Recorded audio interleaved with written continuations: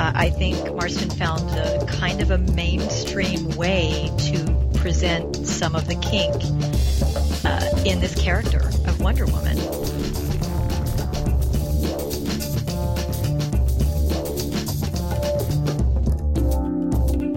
Hey everybody, it's Amber Love from AmberUnmasked.com, and today I have the pleasure of talking with Cunning Minx, who is a fellow podcaster, and she hosts Polyamory Weekly, which is one of my favorite things to listen to.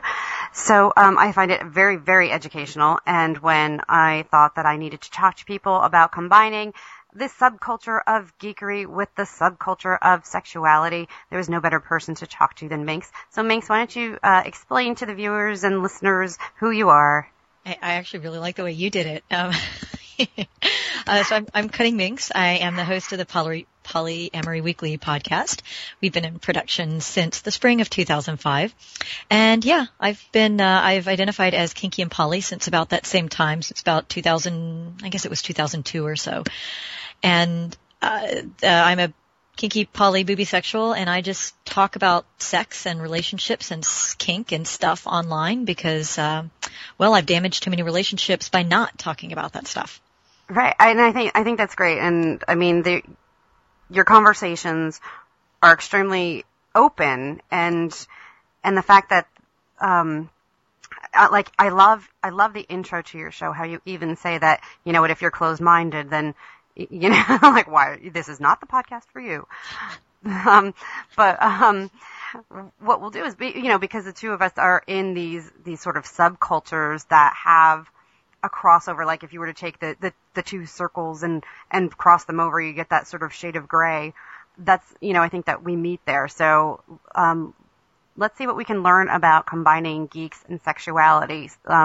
If you weren't a comic book reader, was there some sort of trigger that you remember as, from your youth that you found as your first sexual stimulation? Yeah, and it's funny, guys, I did tell Amber, I was like, I don't really read comic books. I never really have. I hope that's okay. That's totally okay. I mean, if you said, yeah, I used to get Bugs Bunny and I felt a little weird, well, then I would be like, okay, well, we need to talk about furries instead. But no, and it's funny. I'm asked this question a lot, like, how did you first know you were kinky, and how did you first know you were poly? And the answers to those questions are very different depending upon how exactly you ask them. But I will say that my early sexual fantasies, it's really funny. I lived in Texas. I didn't actually have a lot of external stimulation because I lived in a very bland vanilla suburb. But I've always had a great imagination. And the things that always turned me on from the time I started masturbating when I was like 8 years old, it was always stories of coercion and submission. So I would see something on TV about a girl being kidnapped, and I would fetishize that. Or of being a spy and being taken hostage. Like there was always this capture.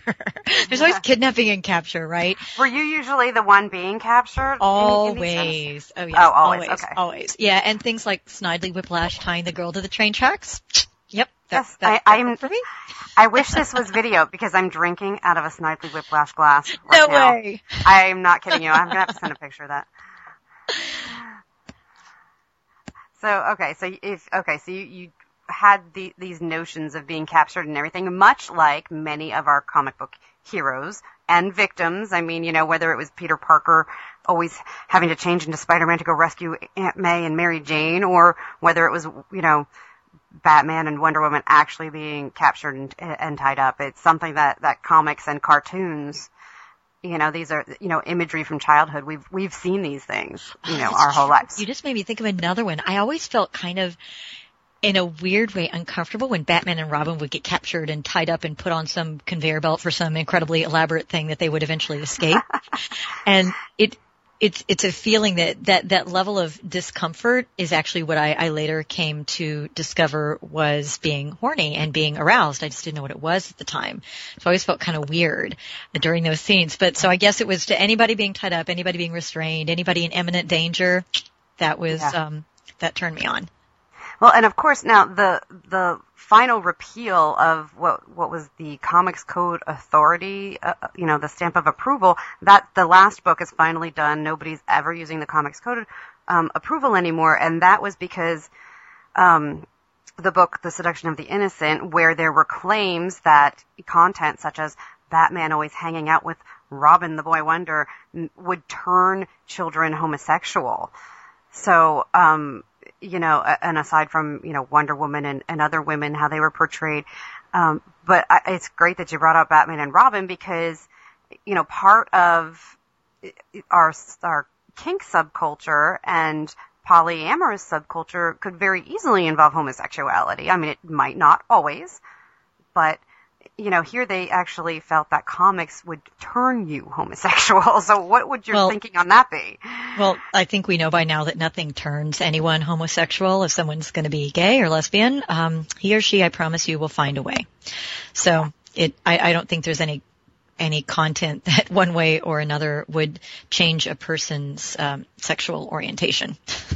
So how do you, you know, how did you feel about Betty Page? And, you know, do you feel that she really was you know, should she be revered, or was she something like, you know, was she just maybe diving into something that we weren't ready for? Betty Page is really interesting. I didn't really know about her until I was in my late 20s. I was actually cast in a play. I was doing theater in Chicago, and I was cast in a play about Betty Page. And so, being an actor, I you know, did my due diligence and researched her and read some books on her and got all the pictures and everything. And it's really funny. That was right. I was just on the cusp of coming out as kinky and of embracing kink and being my first DS relationship. And that was like maybe the year beforehand when I was, you know, sitting here spanking this girl who was playing the part of Betty on stage and pretending I knew what I was doing when I'd never done it before. I don't know. I mean, she's an interesting character because she's, of course, a real person, right? And yes. Everything I've read said that she really just wanted to model. She wasn't really consciously embracing kink as an alternative lifestyle herself, that she just really liked having her picture taken. She liked posing. She liked doing these things. And, you know, if Irving Klaw wanted to photograph her and all this kink stuff or tied up in a trunk, she was just cheesing it up. She was just having fun in front of the camera. And I think she was naive in a sense that she didn't really understand that this would upset people to the extent that it did. And that was my impression too. She seemed genuinely like confused. Like, you know, what is the problem? Right. It's like playing, like I'm just playing dress up in my room with my sister. Why would you care what I do? Yeah. Yeah, because absolutely. And, you know, like, you know, going back to things that we do when we're young, you know, you played games of pretend, which now as adults, you know, somehow we're told that that's bad and that those of us that still do it are considered, you know, in a subculture. Who says that it's bad? Let me at them. Yeah, bad. You know, I agree. And I think that, you know, like you said, we dress up in Ren fairs and people will speak with accents and they will, you know, and whether it's a sexual partner situation or if it's, you know, Mardi Gras and masquerades, I mean, there's, you know, Comic-Con is just rife with, you know, grown-ups playing pretend. But I think it's really healthy as long as it doesn't, you know, interfere or damage your everyday life in any way. Why would anybody care? I mean, you know, some people go put on jerseys and knock each other around the football field. Exactly. You know, how is this any different? It's just a form of release. It's a form of self-expression. Right. Right. So one of the things that I noticed though with anytime I read up or attend a convention about kink and fetish activity is it always seems like there's a whole lot of shiny fabrics, which to me really looks exactly like what I see in comic books and comic book movies. It's, you know, so to me the fashion and the fabric choices alone have similarities. So whether it's spandex or vinyl or leather, it seems that there's definitely an overlap.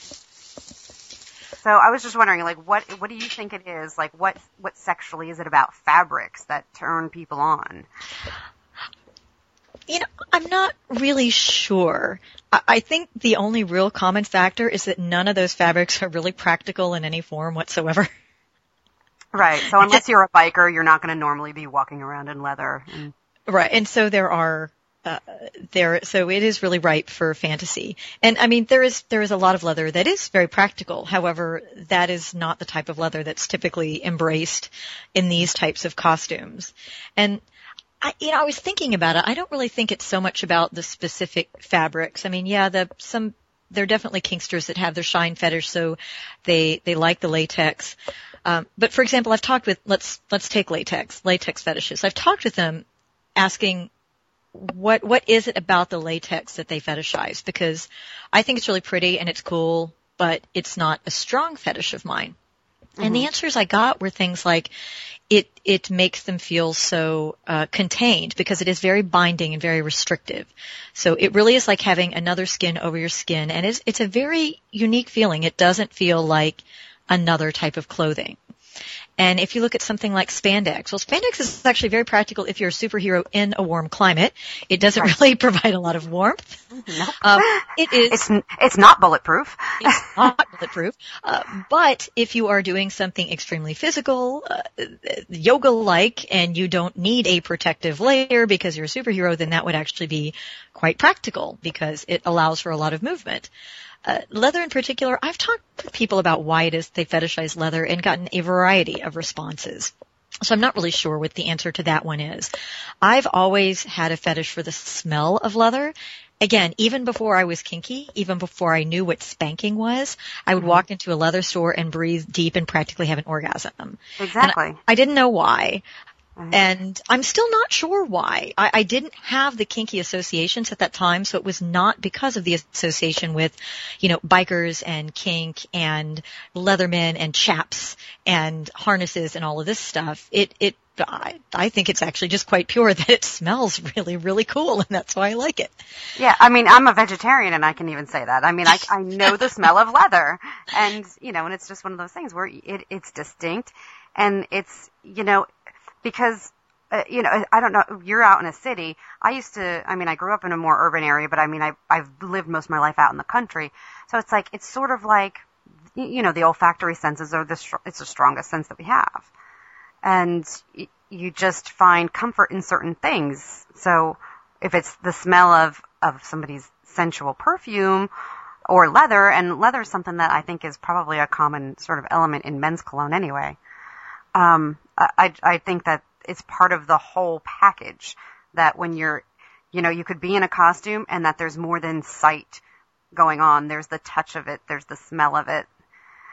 Yeah, I think it's funny because each one of the fabrics on their own, I don't think is risque enough to really draw attention. I mean, I have worn outfits to work that have spandex in them.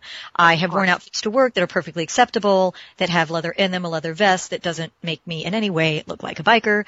And, the same thing even for, maybe not latex or PVC. That's quite shiny.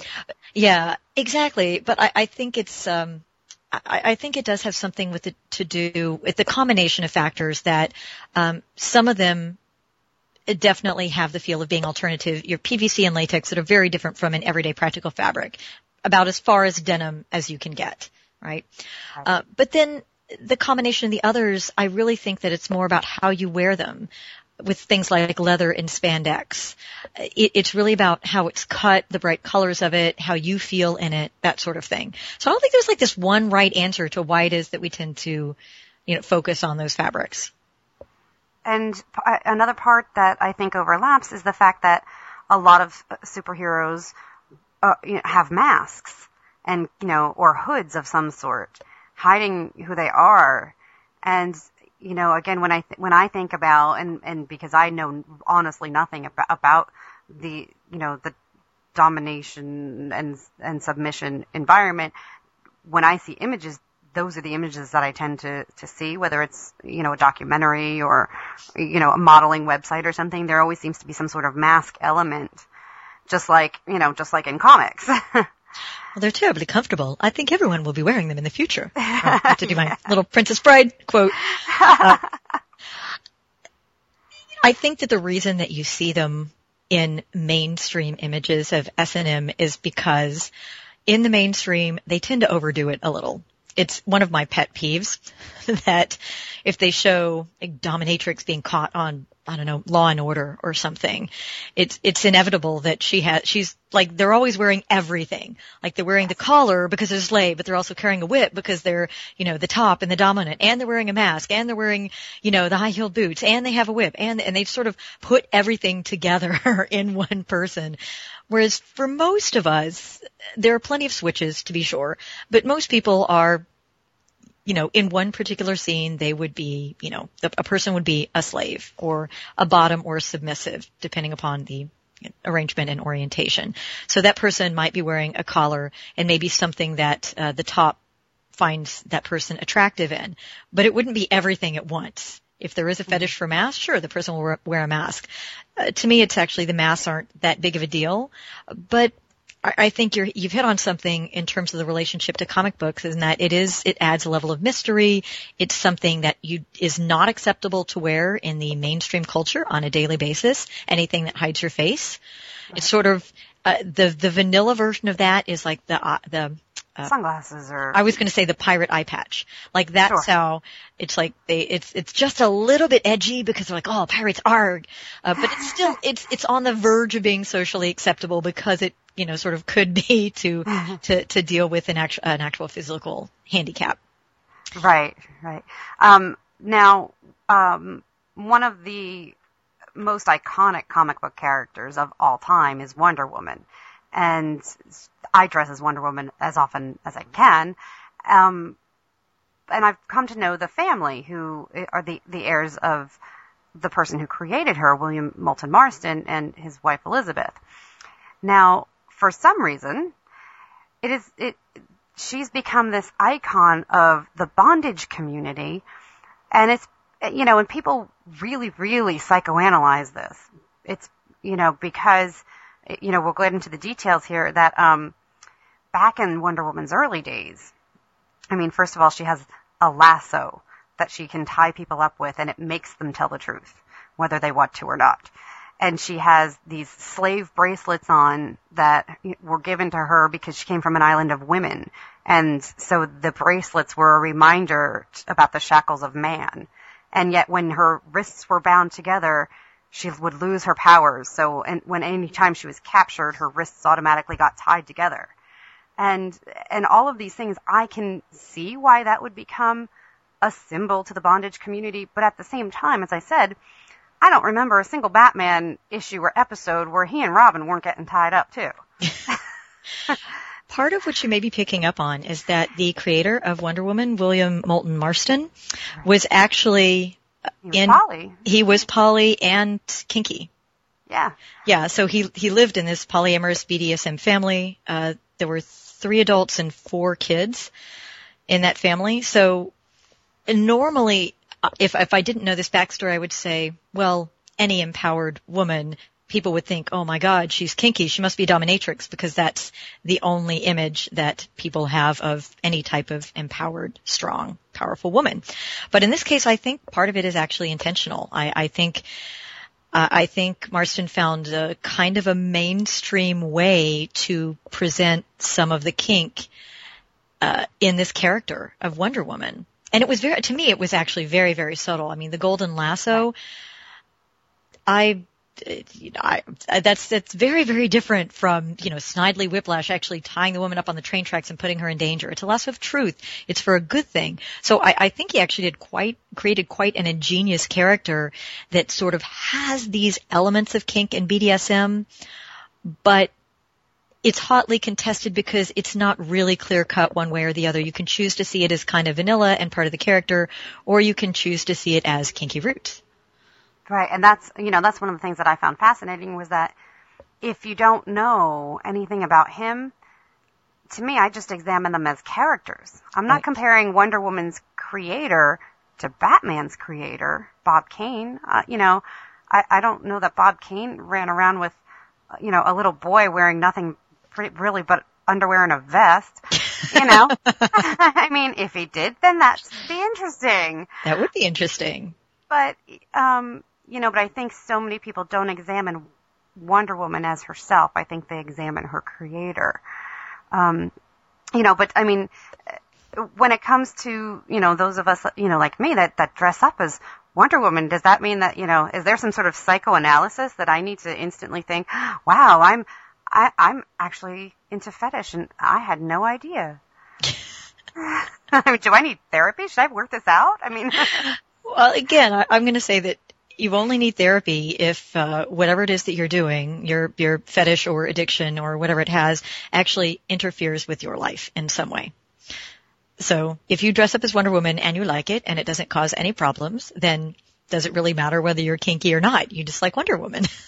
That's awesome. And there's a lot of drag, what I find astonishing that there are drag queens that look so much better than I do when they dress as Wonder Woman. They always fucking look better than we do because they do not have the curvy hips because they're guys. And, all the models and images of beauty we see today are built on 14-year-old boys, and it's easier for a boy to look that way than a girl.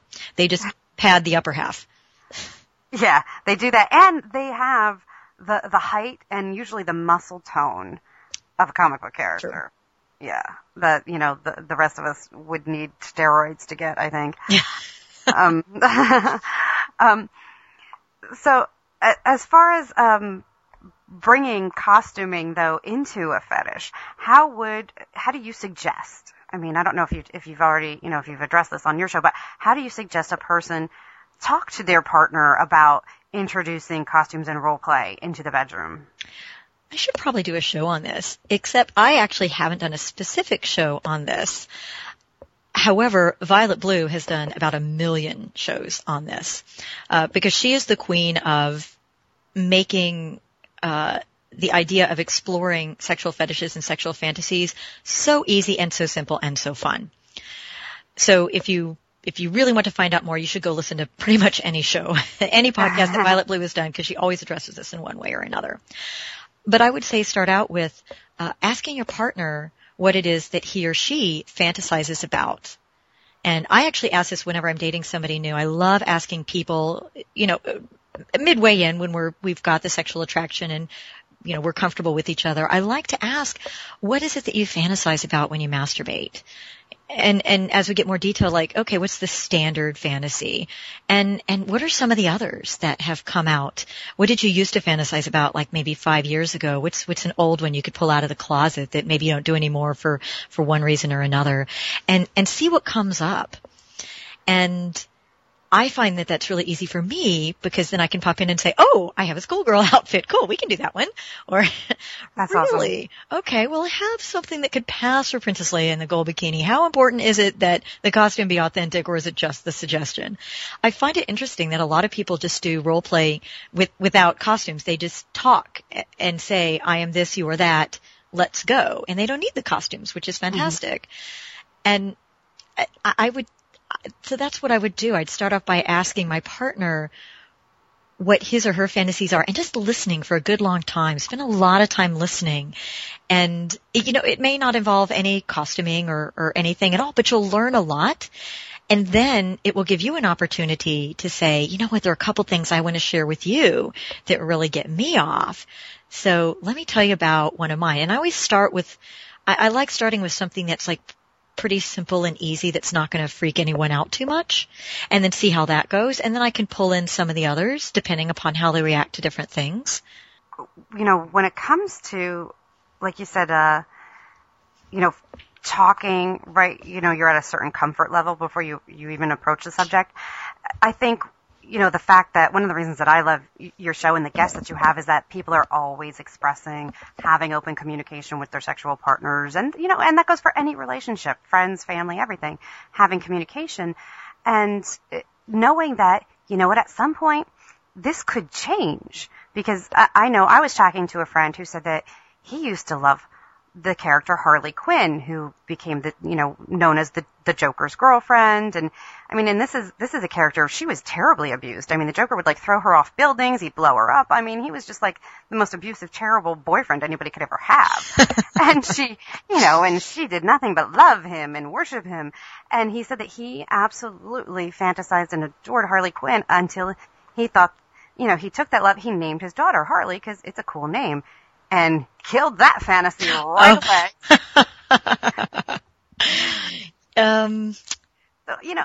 Yeah, it's true. Things can change, and your relationship with one character, there's definitely been characters and things that I've grown out of. I don't spend as much time at Renaissance fairs as I used to. That used to be my persona at Renaissance fairs was my alter ego, because I could flirt and be completely outrageous, as I would never ever do in my vanilla life. And that used to be like, it was this character that I was creating and playing. And then as I gradually became more sex positive and became more initiated into the kink and poly communities, I still love Ren Fairs, but I don't go very often because I feel like there are other places where I can be myself and express myself, and so it doesn't have to be with a British accent anymore. Not to like it. And there have been other people too that, they're married for 10 years, and then one of the partners somewhere along the way discovers, wow, I think I'm really a furry, or I saw this latex and it really turned me on. And it's something we need to accept, that we as human beings and as sexual beings, we do grow and evolve and change over time. So what turned your partner on last year may not turn your partner on this year. So it's always good to ask and check in. And if you find a new website or photo or comic book or fetish, you should show it to your partner and see how she reacts, because you never know. That's right. You never know. Develop a fetish together. When it comes to a fetish that's something bondage related, you brought up, Slave Leia and the gold bikini, and I was talking about Wonder Woman. I mean, those are two iconic things that you see at every Comic-Con. There's usually way more Slave Leias.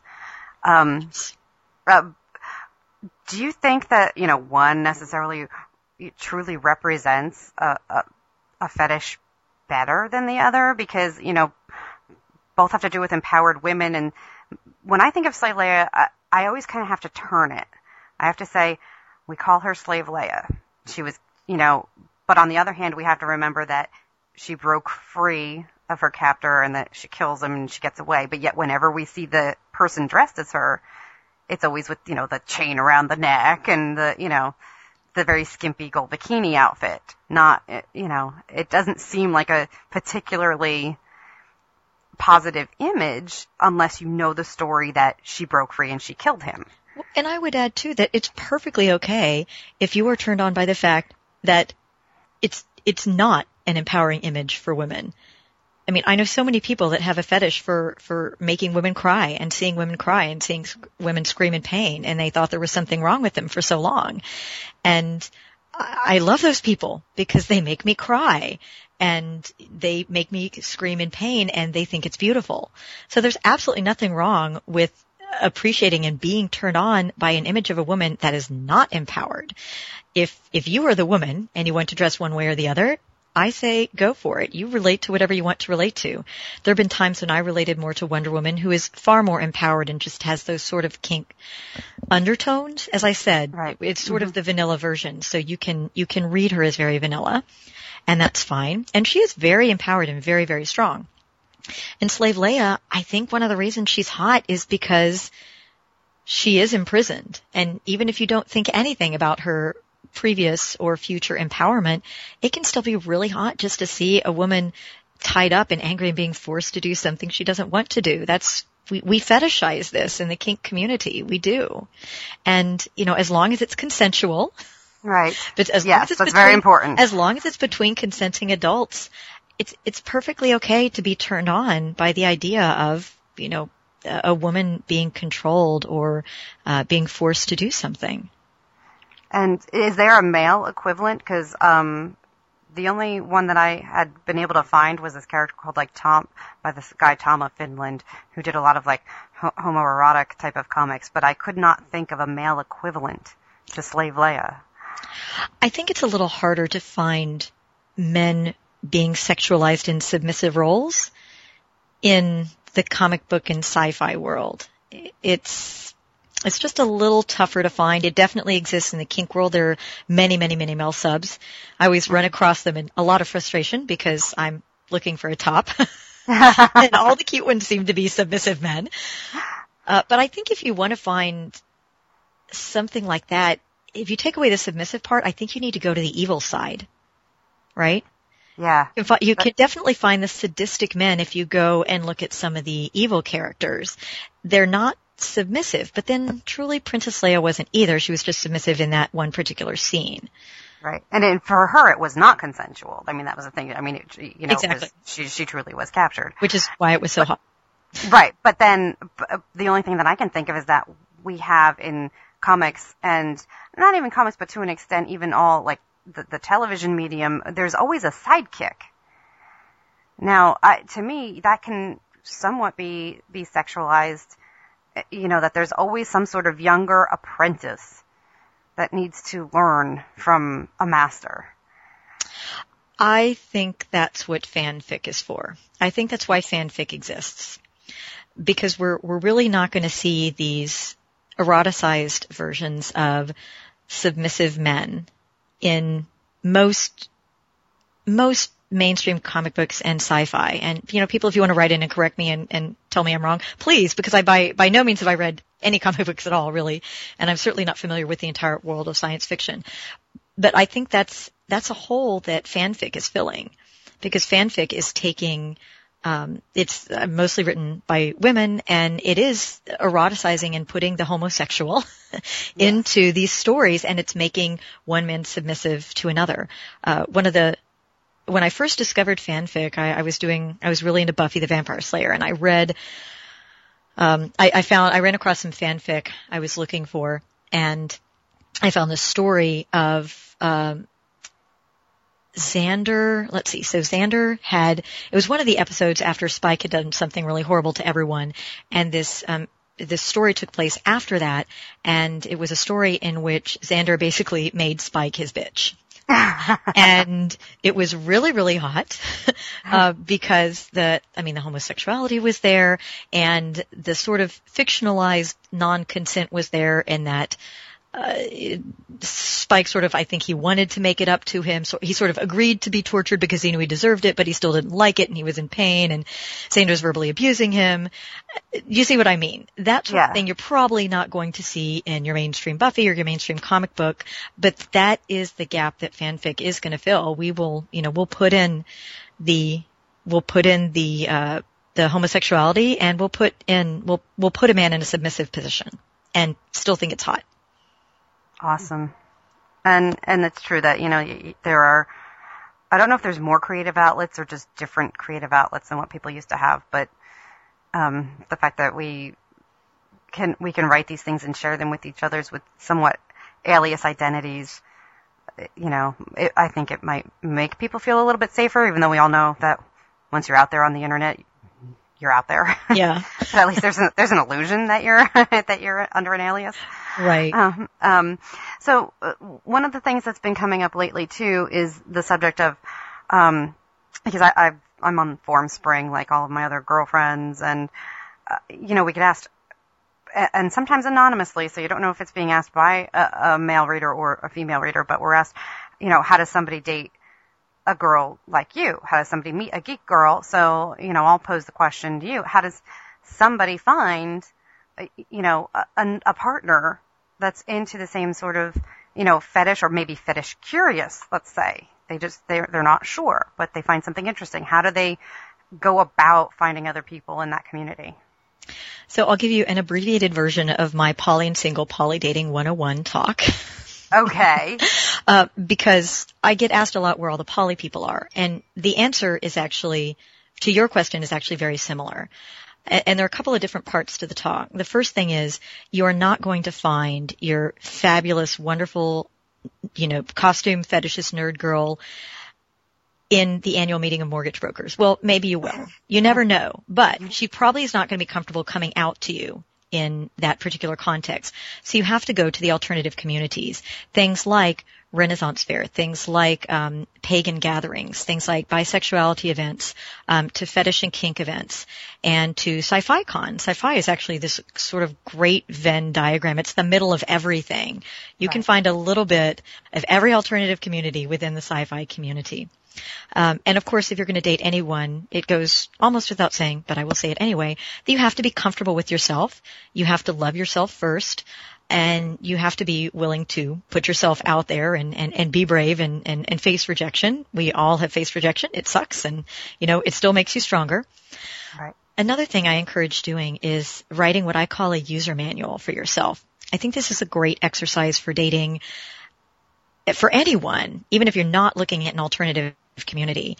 And if you go to polyweekly.com and do a search for user manual, you can find my examples of it. And if you're on FetLife, I've also posted my entire user manual on FetLife as well. But it's this idea that you write down the stuff that turns you on. You notice how when you asked about sexual fetishes, I said, you should ask your partner first. And I think one of the things that's really helpful in any dating relationship is you should know yourself really well first and be able to express yourself and your desires really well, so that when someone asks you, you can have an answer instead of, oh my God, hold on. So I think writing down things like, here's the stuff I really love. Here's my background. I mean, I put things like my family history, things like I'm Lisa Simpson. I'm the middle child. It's really good for you to know things like that. I was all the straight A girl. I love approval. I mean, I don't have a close family. Things like that are a really nice sort of a basis of where you're coming from. And then I also come up with a short list of things that here are things that I just love universally when people do for me. Some of them are emotional. Some of them are in a dating realm. Like, I would rather have you bring me chicken soup when I'm sick than bring me flowers on a date. That's more meaningful to me. Okay. And some of them are sexual. I have several sexual triggers that, even though I respond to different people's chemistry differently, I do have a couple of triggers that are pretty fail-safe. And so I put those in there. And isn't that a great sort of go-to list to have? Oh, and then of course there's the don't ever do this or you're out. Out list, yes. You're out instantly. Never ever compare me to my mother. Or your mother. I'm throwing your face so fast. And, don't bow at my feet. I'm not a top. That's not going to do anything for me. It makes me think that you haven't even bothered to read my profile. So I think things like that, even if you never actually show it to someone you're going to date, is very, very helpful. And I can't actually explain why, except that I think it just sort of gives you a better sense of self so that you're more comfortable going into certain situations. Even though you already sort of know the stuff, writing it out really, really helps. And that being said, I also teach, there's a separate class I teach on how to get some at a con, which is it's actually not specifically about sex or even about kinky scening. It's about how to make sure you're not too chicken to talk to the people that you want to talk to. Awesome. And one of the things I say is that if you are fortunate enough to be at an event and you want to connect with other people that are like you, most events have a mailing list that you can join first. So if you're going to, say, NorwestCon is coming up here in Seattle, or if you're going to Comic-Con or something, if there's a list or a Facebook group or something, join the group beforehand, look at the profiles, and start, asking questions, introducing yourself to people, saying what you're excited about going to, saying which panels you can't wait to see. Just start monitoring and participating in the list, so that you feel a little bit more comfortable with the members of the group. So then when you go, A, you'll have a couple of people you might actually already want to meet in person, just as friends. And then B, I find that it makes me more willing to participate more bravely and more thoroughly in the event. Does that make sense? It makes total sense. I really love the user manual idea because aside from the fact that we should be pretty well used to writing profiles on ourselves because of every single social network that's out there. I think that, like you said, it makes you sort of self-reflect on what it is. It provides some thought, like that. Hey, maybe you've never thought about something that way before. Maybe you've never had. How many people have sat there and actually said, what does turn me on, as opposed to it being a reactive situation where they're faced with something and they realize they're turned on, as opposed to thinking of it ahead of time. Right. And I think a lot of us sort of do this intuitively, but it may be that when you're sort of stuck on, I really like this person, I don't know how to start something, then maybe you can, if you have your list in your head, you can maybe sort of maneuver something so that it's more likely that one of those things will be triggered, right? Right. Yeah, and it'll give you something to look for. I mean, if Slave Leia is your fantasy, well, you know what? There's bound to be 30 of them at Comic-Con, because I know in San Diego there's about 1,000 of them because they do a big photo shoot. In New York, there's less. There's a bit less in New York. But I think that it's interesting because I used to be extremely shy. And when I went into journalism, I had to get over that, obviously. To learn to talk to people and learn to talk to complete strangers, even about subjects I know nothing about.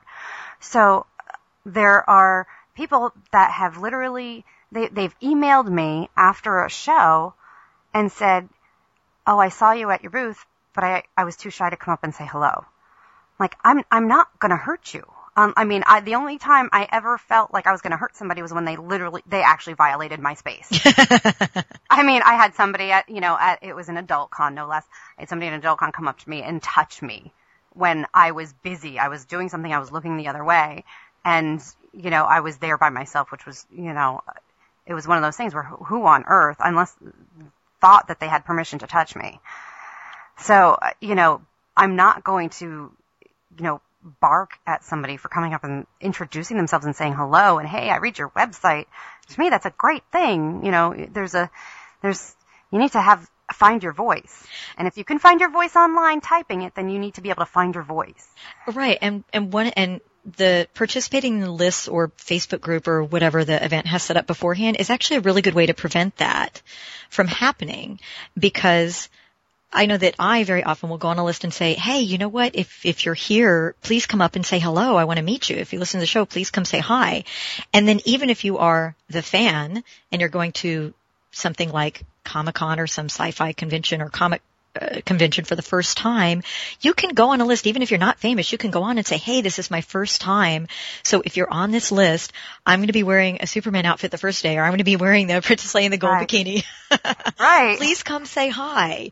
And so, invite people. It's great for introverts because that sort of gives people the excuse to come talk to you. Now, some still won't, but giving them permission to come and approach you or saying, I want to set up coffee dates just because I want to meet people at the con, or I want to go to this panel. I don't want to go alone. With somebody go with me, and set that up on the list. Another great thing you can do is, of course, follow the event hashtag. And see, and people will post there, hey, we're going out to dinner. Does anybody want to join? Or my date for the blah, blah, blah panel canceled. Does anybody want to join me? And you can take advantage of that and say, hey, I was going to go to that anyway. I know you don't know me, but I'm in the Princess Leia costume. Let's stand in line for this panel together. And so it's being brave enough to put yourself out there in almost a passive way. Because if it's Twitter, it's not real life, right? Yeah. And Foursquare. Foursquare is the stalker version of Twitter. Right. I love Foursquare because it's like, I like to promote big events when I'm somewhere. Absolutely. When my girlfriend and I are specifically saying, hey, we want to meet other people. But it's true. We do these things called tweet ups where it's like, hey, all of us are going to, from the comic book community are going to get together, and it's going to be at this pub. At 9:00, be there. And you just show up, you stick a name tag on, you sign up on the mailing list when you get in there, and it's specifically designed to get to know people. Now, that doesn't mean that by going, you're going to meet your favorite podcaster and hook up. That's not what that means. Right. But, but it at least is a social outing. It gets you out and it gets you talking to people. Right. And remember that for a lot of us, dating isn't hooking up. You meet many people I've dated long term. I met several times before I even considered dating them, because I just, the first couple of meetings were just too short, or I was thinking of something else. I wasn't really focused on dating. It was tangential. Or maybe you were not available. Or I'm poly. I'm always available. But no, for me, it's more a mental thing. If I'm focused on something else, sometimes I'm just not thinking, hey, I could date this person, because I'm focused on something else, another project at the time. When you were talking, I had this other idea of something that would help. And, I know what it was. It's an old networkers technique, actually, that if you're kind of introverted, or you don't know anyone, or you don't know that many people, and you're at an event and you want to meet more people, there's this great technique where you introduce everyone else to each other. And all you have to do is talk to one person. So you go over, and I'm a big fan of, if it's any type of social event, there's usually food or a bar or something. So I'm all for, you stand in line for the bar.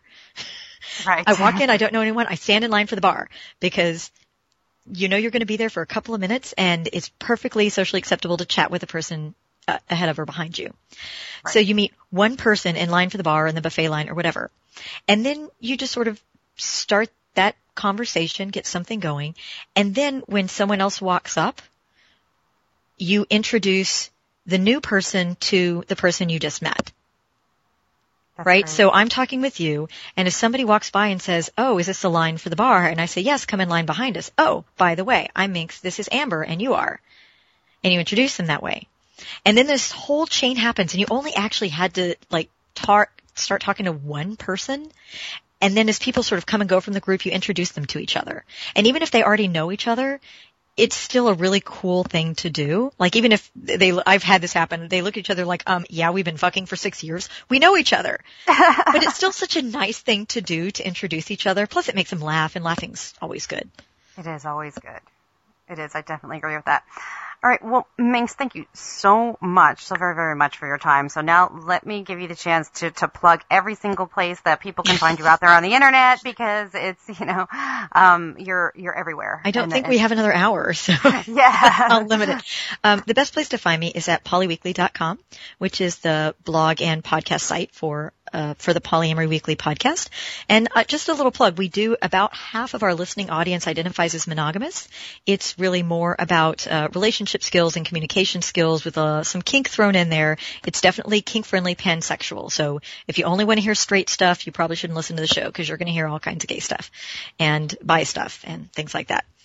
You can also find me on Twitter at CunningMinx.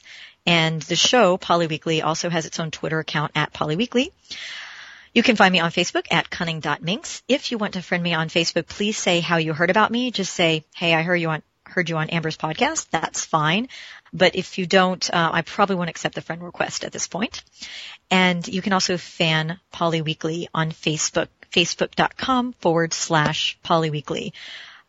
And I feel like there's so much more, but I'm like, wait, there's more, isn't there? So, yeah, as long as there's links, there's Yes. a central location to find you, and Yes. certainly, like you said, you're on FetLife with your and user manual and stuff. So. Yes, I will provide you a link to the user manual in some usable format. So if people want to take a look at that, I'll put a link to that. I'll provide you a link so you can put it on your site. Okay, now do you have to be a registered user at FetLife to see that? At FetLife you do, but I think that I'm pretty sure I've posted it somewhere else, so I'll dig up the post. It's a public post. You don't have to join or come up with a username or something. I'll make sure it's in some public place where people can just click and at work and not get in trouble. That's fantastic, Minx. Thank you very, very much for your time. Absolutely. I had a blast. Great. And, again, this is Amber Love at amberunmasked.com, and stay tuned. Hope to bring you more of this sort of educational information.